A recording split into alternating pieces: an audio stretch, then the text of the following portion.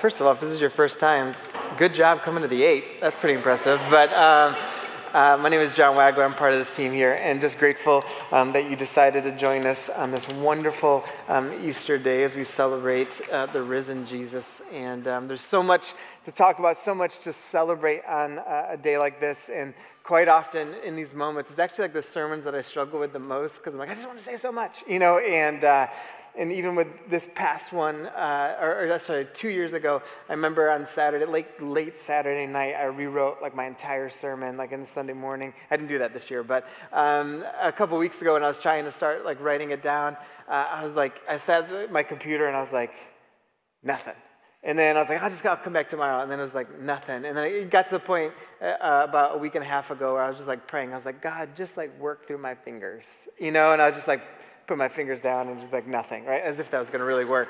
But Lacey and I were talking about it, and she said a couple of things that were like kind of got my brain going, and then she was telling me the story of our youngest, Ruby, who's 4 years old and who has a ton of personality and also kind of defiant, but we're working on that. But she like sings all the time and everything. And this past week, she was coming out of the house and she has this loud, piercing voice, and just as loud as she could possibly sing to our neighborhood, she just starts singing, "This is the day," and sing it like just as loud as could be.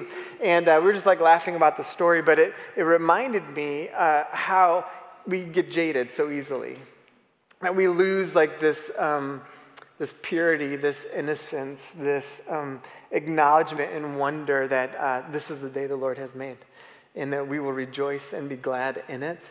And that happens like it happens like pretty early on. It's easy to just be like, oh, us adults, right? But it's happening younger and younger and younger. I was reading an article in The Atlantic this week. It's talking about how since 2009, every single year in teenagers, hopelessness and sadness has continued to increase. Since 2009, they have talked about suicide rates, eating disorders, depression, anxiety have all like increased over this time. Even for teenagers that are playing on teams, like they don't experience teams the same way that kids used to back in the day because of their phones.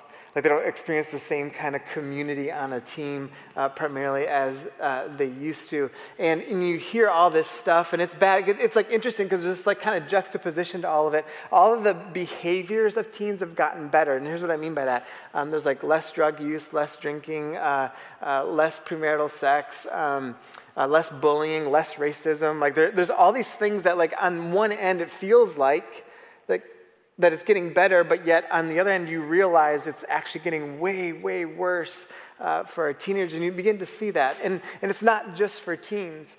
3 years before COVID, the life expectancy, which they measure life expectancy to just see how healthy a grouping of people actually are. But the life expectancy in our country actually went down for 3 straight years prior to COVID. All right, and so it's this moment where essentially what the world has to offer is screaming out, it doesn't work. And we're trying to like figure out people are like searching and searching and searching and searching and searching, and it's like it doesn't work. It's like the hobby, your job, whatever you're investing your time in. It's like, man, you remove God from it, it doesn't work. In every statistic and every ounce of research that we see that's happening around us, and it's like, and we can blame things, right? We can be like, well, it's the stupid phones, and is that a thing? Maybe. Is there a common thread through some of this being the internet? Actually, yes, like that is a thing, right? It's like even from parenting. This is a freebie; it has nothing to do with Easter. But like this, like think about this, like as parents, right? Like every ounce of research says that like social media and the internet is like crushing our kids. And we're just like, here are no boundaries with your phones, right? And so they're going to be so mad, like a couple of decades from now. They're going to look at us as grandparents and be like, why did you do that, right? And so it's important to understand that what the world is offering, it doesn't work. And so on a day like Easter, Most people know the story of Easter. Most people understand why we're here. Most people, even if they don't go to church, they kind of get it. They get it thematically, especially in our country, because of what is celebrated and how prevalent, Jesus is in it. But it's not just the what, it's actually the why, right? It's why does this become so important? Why does this reshape our perspective? Why does the hope of Jesus begin to speak into some of the pandemic stuff, some of the death and suffering, some of the anxiety, some of the depression, some of these things that really grip us, even the things that we celebrate and are in a really good spot? Like, how does this, and why does the reality of Jesus speak into it? So if you have something in your life that's going really well, that you really love, if you don't have Jesus in it, guess what? It's not as full as it should be. And so this why becomes so significant. This why, this whole Easter thing in this death and resurrection, that's really what matters in this season. So when I started reading through the death and resurrection of Jesus, and I was just kind of reading through all the stories of it in the Bible, and there are a few different places the Bible talks about it. But I came across this one verse in Matthew 26, verse 30. It says this: when they had sung a hymn, they went out to the Mount of Olives. And I was thinking about the singing piece. You see, when Matthew writes this, so if you're not familiar with your Bible, the Bible's broken up in an Old and New Testament, and the hinge point is the life, death, and resurrection of Jesus. And there's this point in the story. They're not live blogging this, okay? So when Matthew actually writes this, he's writing it looking back at what happened, and he's describing this story. And when I saw this, I was like, why is that verse in there? Why does it matter that they were singing? Why is that detail actually important? And so they just had the Last Supper meal, and as it was customary during the Passover celebration, they would sing a psalm to kind of end everything. So Jesus is on his way. If you don't know the story, they're going up to the Mount of Olives because Jesus is on his way to be betrayed and eventually die soon after that. And so there's this whole kind of premise, and Matthew's writing this, and he describes that they still sang this, the customary hymn that would have been at the end of the meal. And the customary hymn at the end of the meal would have been Psalm 118. I won't read the whole psalm to you, but I want you to see what it said, because I just thought, wow, this is so cool. Psalm 118 says, "Give thanks to the Lord, for he is good. His love endures forever." But he's about to die. But they're singing this. It says, "Shouts of joy and victory resound in the tents of the righteous. The Lord's right hand has done mighty things. The Lord's right hand is lifted high. The Lord's right hand has done mighty things." Look at this. "I will not die but live, and will proclaim what the Lord has done." So they're singing this on the way to his death. And I love this last part. "The Lord has done it this very day. Let us rejoice today and be glad." This is Ruby. That's where it comes from, that this is the day the Lord has made. Let us rejoice and be glad in it. And that very thing that Ruby sang this past week was the same thing that the disciples were singing when Jesus was actually going on his way to die. And so there's this why, how does that become the perspective they have, and what becomes the shift, and why did they sing in the midst of it? And why is singing such a huge deal to what we do? I know for some of us, when it comes to singing, we might be a little reticent to do some stuff, right? You might see some people raising their hands or clapping, and that might not be you yet. That's okay. That's all right. You might not even figure out. You're like, I don't know. I can sing. I don't know. I can't really sing really well. And listen, no one really can. If you can, they're up on stage. Right, so there's this reality of we sing together and something beautiful begins to happen. There's something about this singing. But when it comes to this idea of the resurrected Jesus, here's one thought that I had, that the hope of a resurrected Jesus allows us to sing through our seasons. And so when I was thinking about our community and the stories that I know of people in our community, the stories that are shared, good, bad, ugly, indifferent, whatever, I just started thinking, man, there's something about the disciples singing on the way to Jesus dying, and this idea of man, this is all linked in together to the hope of his resurrection. That there's something about the way of God's people has always been related back to singing through the season that you're in. And there's a why to that. I'm going to talk about the why it's good to sing through our seasons. And it's not just in bad times, it's in good times too, to celebrate really well. But this hope of the resurrected Jesus allows us to do it. Can you imagine if, how many guys have been through a rough season some point over the last few years? Yeah, which is probably most people in the room. Can you imagine if in those moments there was something inside of you that allowed you to sing through it? I'm not talking about dance through it or ignore it or just like gloss over hard feelings. No, you feel those things and you lament and grieve those things. But can you imagine if in the midst of this there was something that allowed you to just like sing through that pain and sing through that suffering and sing through that season? And the reality is, and this is like the why of the resurrected Jesus, is like nothing else allows us to sing through our seasons. It doesn't. Like, I don't care who the artist is that has that song that you love, and it's cool that you love that song. I don't care how many songs Taylor Swift writes. It's not going to give us the hope of Jesus, right? Like, it won't work. And you might be attached to something that, like, an artist sings, but man, if it doesn't have the hope of Jesus attached to it, it's a fleeting thing. But man, the hope of a resurrected Jesus, it changes everything. It changes, it leaves nothing the same. And so we begin to start seeing our seasons very differently. But of course, the human condition comes in, and I love the way the Bible talks about it, because the human condition, or the biblical phrase might say sin, but there's this human condition, the reality of evil and corruption that happens in our world. And we see this flow even throughout Scripture, that God offers this grace, and then humanity decides, oh, that sounds good, and I want to engage that. But then just because sin and corruption and evil, the human condition, what ends up happening is we turn away from God. And in those moments, we experience great pain and great suffering, and things start happening in our lives, and our perspective gets a little off. But then God's still there, and he offers us grace and to come along. And then we see this all throughout the story of the Bible, from start to finish. And in the midst of all this, God keeps entering in, and keeps entering in, and keeps entering in to try and get his people to see there's something different for you to see in all of this. There's something to hold on to that's so different. Stop looking at all this other stuff. If you would just orient yourself towards me, I'm telling you, some things will become really clear. And so this story keeps happening. And what ends up interesting about it to me is like the story of the book of Exodus, for instance. God's people are enslaved by this awful ruler named Pharaoh in Egypt, and God frees the people. And so some of you guys might have heard this story before, where he ends up parting the sea, right? And God's people go through it, and then it comes crashing down on the enemies, and his people are saved, and they're freed, and they start celebrating the realities that God saves, and God redeems, and God frees his people. And what's interesting about that is the way that they celebrate. It says in Exodus 15 that they stop and began to sing some, like a psalm to God.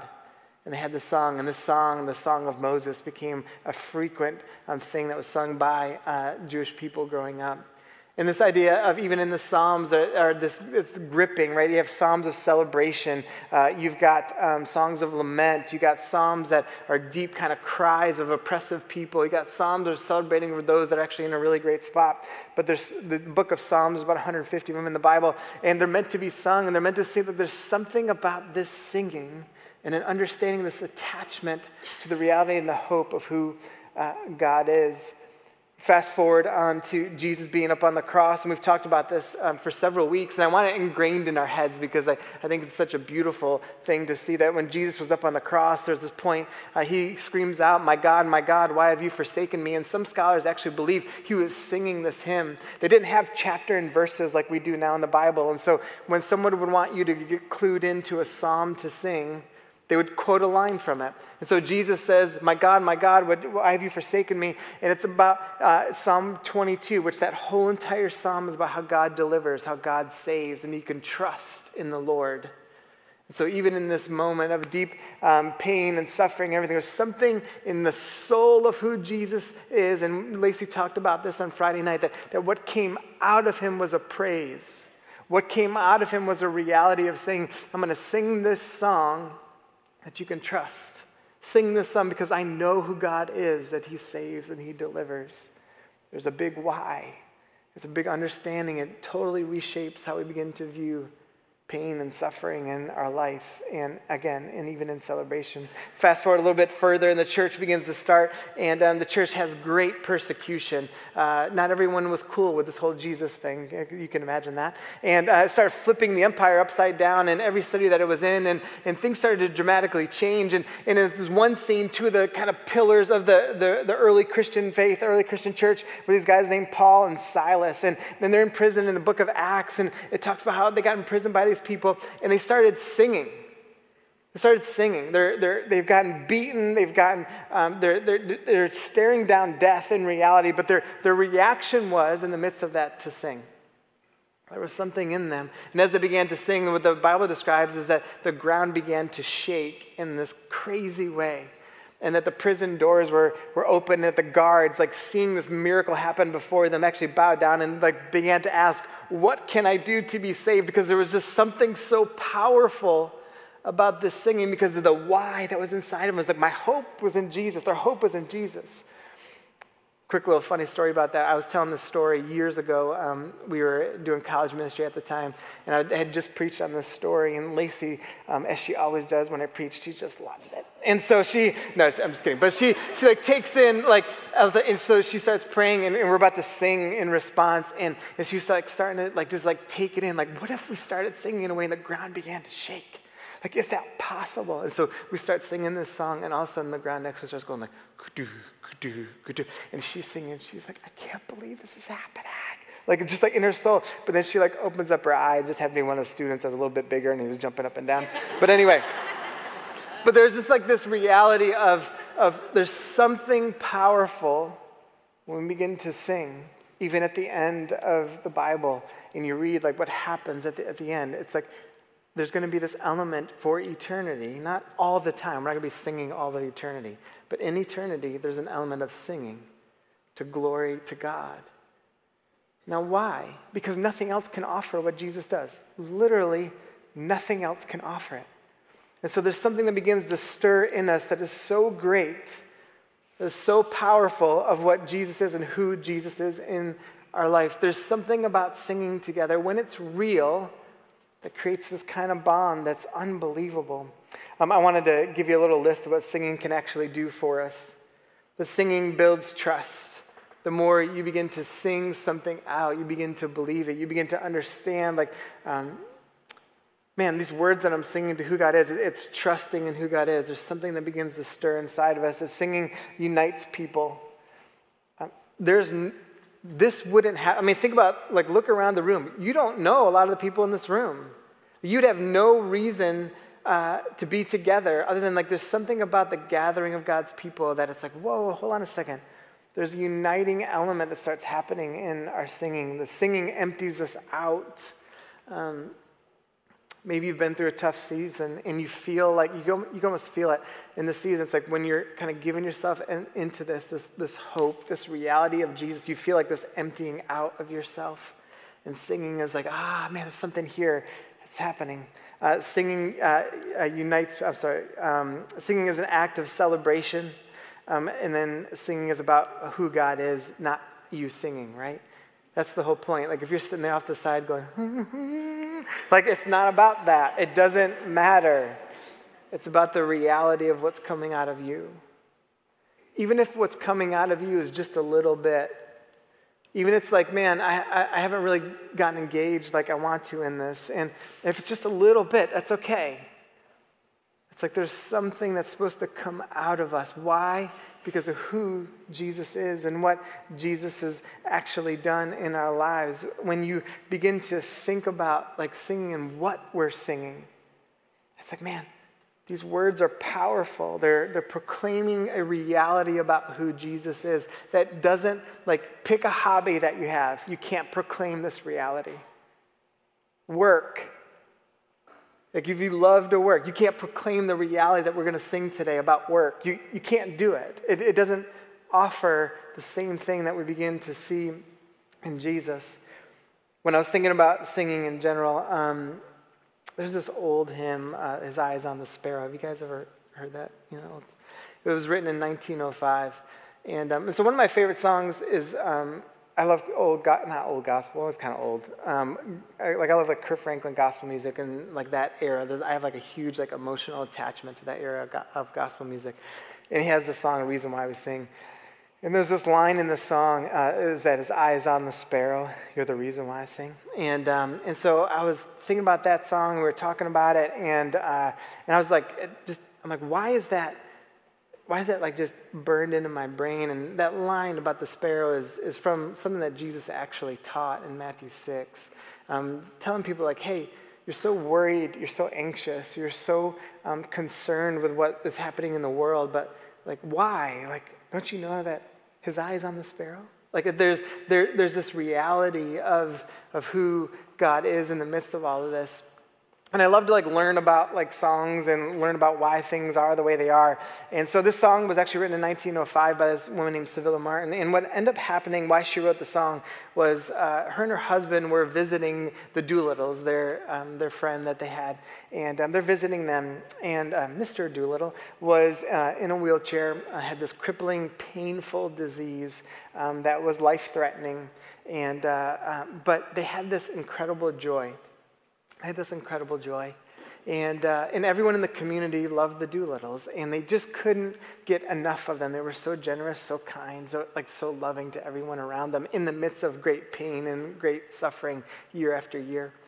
And so Sevilla Martin, her husband, turns to Mrs. Doolittle and just simply says this: "Why are you guys this way? How? You go through so much, like, why are you this way?" And her eyes just lit up and got really big and just looked and said to him, "Well, his eye is on the sparrow, and I know he watches me." And so immediately she hears this and starts like penning this song that became this incredible hymn, written 117 years ago. And here's what's cool about singing the song and about the why, what happens when it unites, because what ends up happening within this is there's this powerful kind of theme to that hymn where it talks about, Jesus' eye, or his eyes on the sparrow, and he's watching us no matter what we're going through. But here's the beauty of this. That hymn, fast forward into the 1950s and 60s, this hymn becomes one of the more powerful hymns sung throughout all the black church.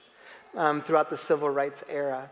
It was one of the most common songs that were sung in the church.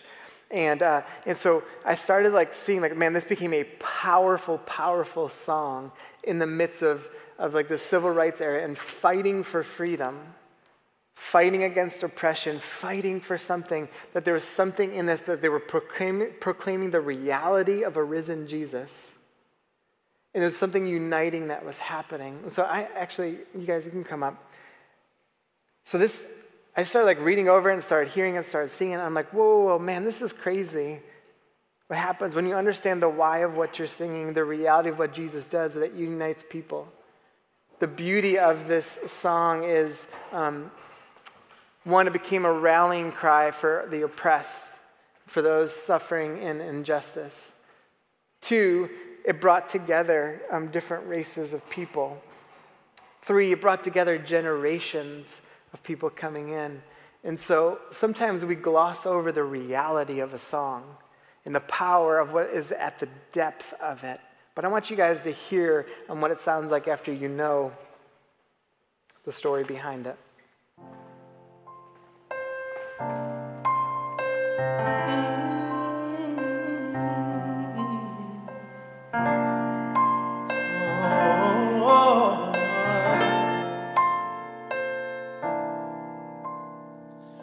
Why should I feel discouraged?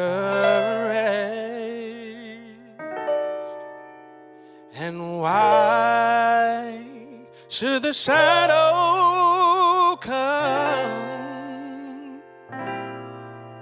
And why should my heart feel lonely and long for heaven and home? When Jesus portion. A constant friend is He. His eye is on the sparrow, and I know He watches me. And I sing because I'm happy, and I sing because I'm free. His eye is on the sparrow, and I know He watches me. Can we all sing that part together? And I sing because I'm happy, and I sing because I'm free.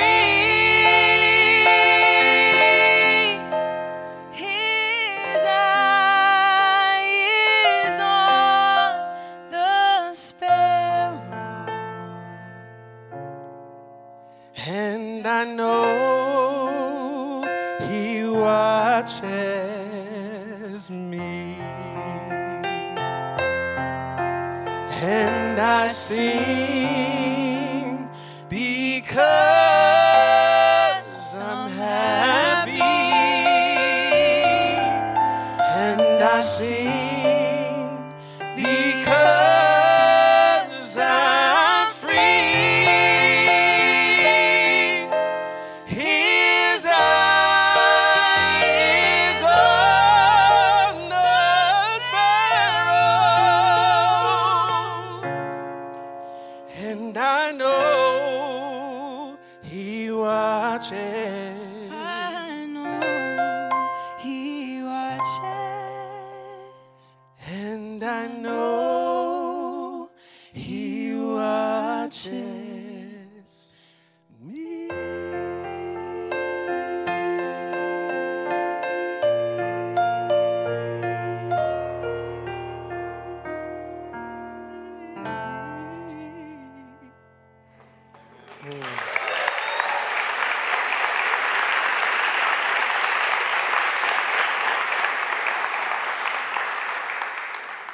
I had to make sure my mic was off when they were singing, so I didn't want to. But you know, it takes on a different meaning. I think when you hear, like, whoa, people have been singing that, like, in times of injustice. You know, people have been singing that in times of great pain. People have been singing that in times of without their rights. People have been singing that in times of in great, like, physical pain and ailments. And it's like, well, why? Because the hope of Jesus, the reality of being freed from something, the reality of a deep meaning to the truth of who Jesus is and what you've been freed from. One of the things I was thinking about this week is it's hard to sing about being freed when we haven't considered the reality of it actually being true. You see, the thing about Easter is we gather in here, and it's wonderful. Like, you don't have to manufacture energy on Easter, right? Like, there's something so beautiful about it. But here's what's just also, like, just fascinating about Easter. It's like we sing these songs, and it's like, do you actually know you've been freed? Like, for real, been freed from the realities of sin, freed from the realities of just like what can weigh you down, freed to have a true life-giving perspective, freed to know like why you were put on this earth, freed to just understand that, whoa, hold on a second, that the God of all creation loves me this much. You know, I've been at a decent amount of funerals and had to, preside over several. And, you realize in the moment at a funeral that all the other stuff that we concentrate on doesn't actually matter. It just doesn't. Like no one sing, those sing songs like that at a funeral, they don't sing like working 9 to 5. They don't sing that, or that might be a little too old for some of you guys. How about work, work, work, work, work? Like they don't sing that either, right? So that's not like a reality of what happens at a funeral. And so what calls into question is, what is my life really about? You see, at the end of the day, that's what Easter is like presenting before us. Why do I do this? Like, what's my life really about? What does the hope of Jesus, actually bring into play here? And so here's some things about the resurrection that I think are incredibly powerful about what we identify with and what begins to change everything. See, we don't identify with the mockers, meaning I could just put we don't identify with people on Facebook who comment. We don't identify with news that we see around us, the people that are just so angry and so negative and so slanderous. We don't identify with that. We identify with the kindness of the risen Jesus. We don't identify with foolishness. We identify with the wisdom of the risen Jesus. We don't identify with shame. We identify with the grace of the risen Jesus. We don't identify with bitterness. We identify with the forgiveness of the risen Jesus. We don't identify with the politics of this empire. We identify with the kingdom of the risen Jesus. We don't identify with defeat. We identify with the victory of the risen Jesus. We don't identify with sin or evil. We identify with the hope, the truth, the justice, the light of the risen Jesus. That's why Easter matters. Laura, you can come up. That's why Easter matters. That's why we can respond differently. That's why we can see this world differently. That's why we can sing things so significantly different. That's why we can, hear a song like those guys singing, and it grips us so differently because the reality of the risen Jesus. So part of your story might have been walking in here today of just feeling like you're in the lowest of lows, and it's like, but we have the risen Jesus. Some of you might have come in here today and you might have been more in the kind of consumeristic Christian route where it's just kind of playing in and out of this, and it's like, well, hold on a second. Maybe today's the day you've got to figure out what you've been freed from and actually understand that so you can really identify with the risen Jesus. Some of you might have come in here very skeptical. You're just here because you have to be. You still have to answer what your life is about. And what you put your life and your time and your heart into, does it actually even matter? See, through the risen Jesus, it automatically does. It's the only thing that you can say that about. It changes everything. We're going to sing 2 more songs together, and one's actually based off of Psalm 23, and then the other one's just a big celebration song we'll sing at the end about our thankfulness and our gratitude to God. But in Psalm 23, I just want you to hear it. I'm going to read it to you. Because here, it's this story of King David. He writes this psalm. And he writes it from a place where he's in a position of power and authority. But he writes this psalm of understanding. It's like, what do I do with my anxiety? What do I do with things feel like they're closing in? What do I do with the pressures of this world? What do I do with all of these things and the realities of what I see before me? He says this, the Lord is my shepherd, I shall not want. He makes me lie down in green pastures. He leads me beside still waters. He restores my soul. He leads me in the path of righteousness for his name's sake. Even though I walk through the valley of the shadow of death, I will fear no evil, for you are with me. Your rod and your staff, they comfort me. You prepare a table before me in the presence of my enemies. You anoint my head with oil, meaning it's just like you've been called into something greater. Because of those things, his cup overflows. There's something inside of it. It just overflows because of the reality of who God is. Surely goodness and mercy shall follow me all the days of my life, meaning that's what we get to experience when our eyes and our hearts and our mind are oriented on the right things. All the days of my life. And then one day, I'll dwell in the house of the Lord forever. So I ask you guys to just bow your heads and give you a second to process here.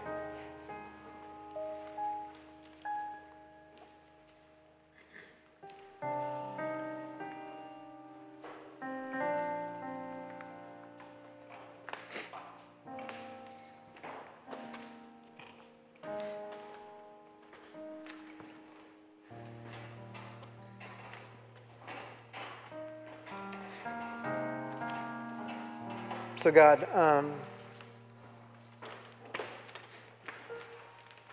we all have to answer the question, why? The heart of who we are, what we stake our life on. Is it going to be something else besides you? The reality of what we celebrate in the hope of Easter is that it doesn't make life perfect. It doesn't make us perfect. It doesn't necessarily even tie things up in a nice, neat bow. But what it does do, it establishes our why. It gives us hope. It speaks into our times of suffering and pain and great sorrow, into death. It speaks into cultural injustice, systems of oppression. It speaks into times of celebration and great happiness and joy. Nothing else can. And so we have to determine whether or not we want to follow our own way or trust that you're going to lead us on a path of righteousness as we follow you, our shepherd. Therein lies the question for our Easter. Who will we follow? Will you stand and sing this last song with us?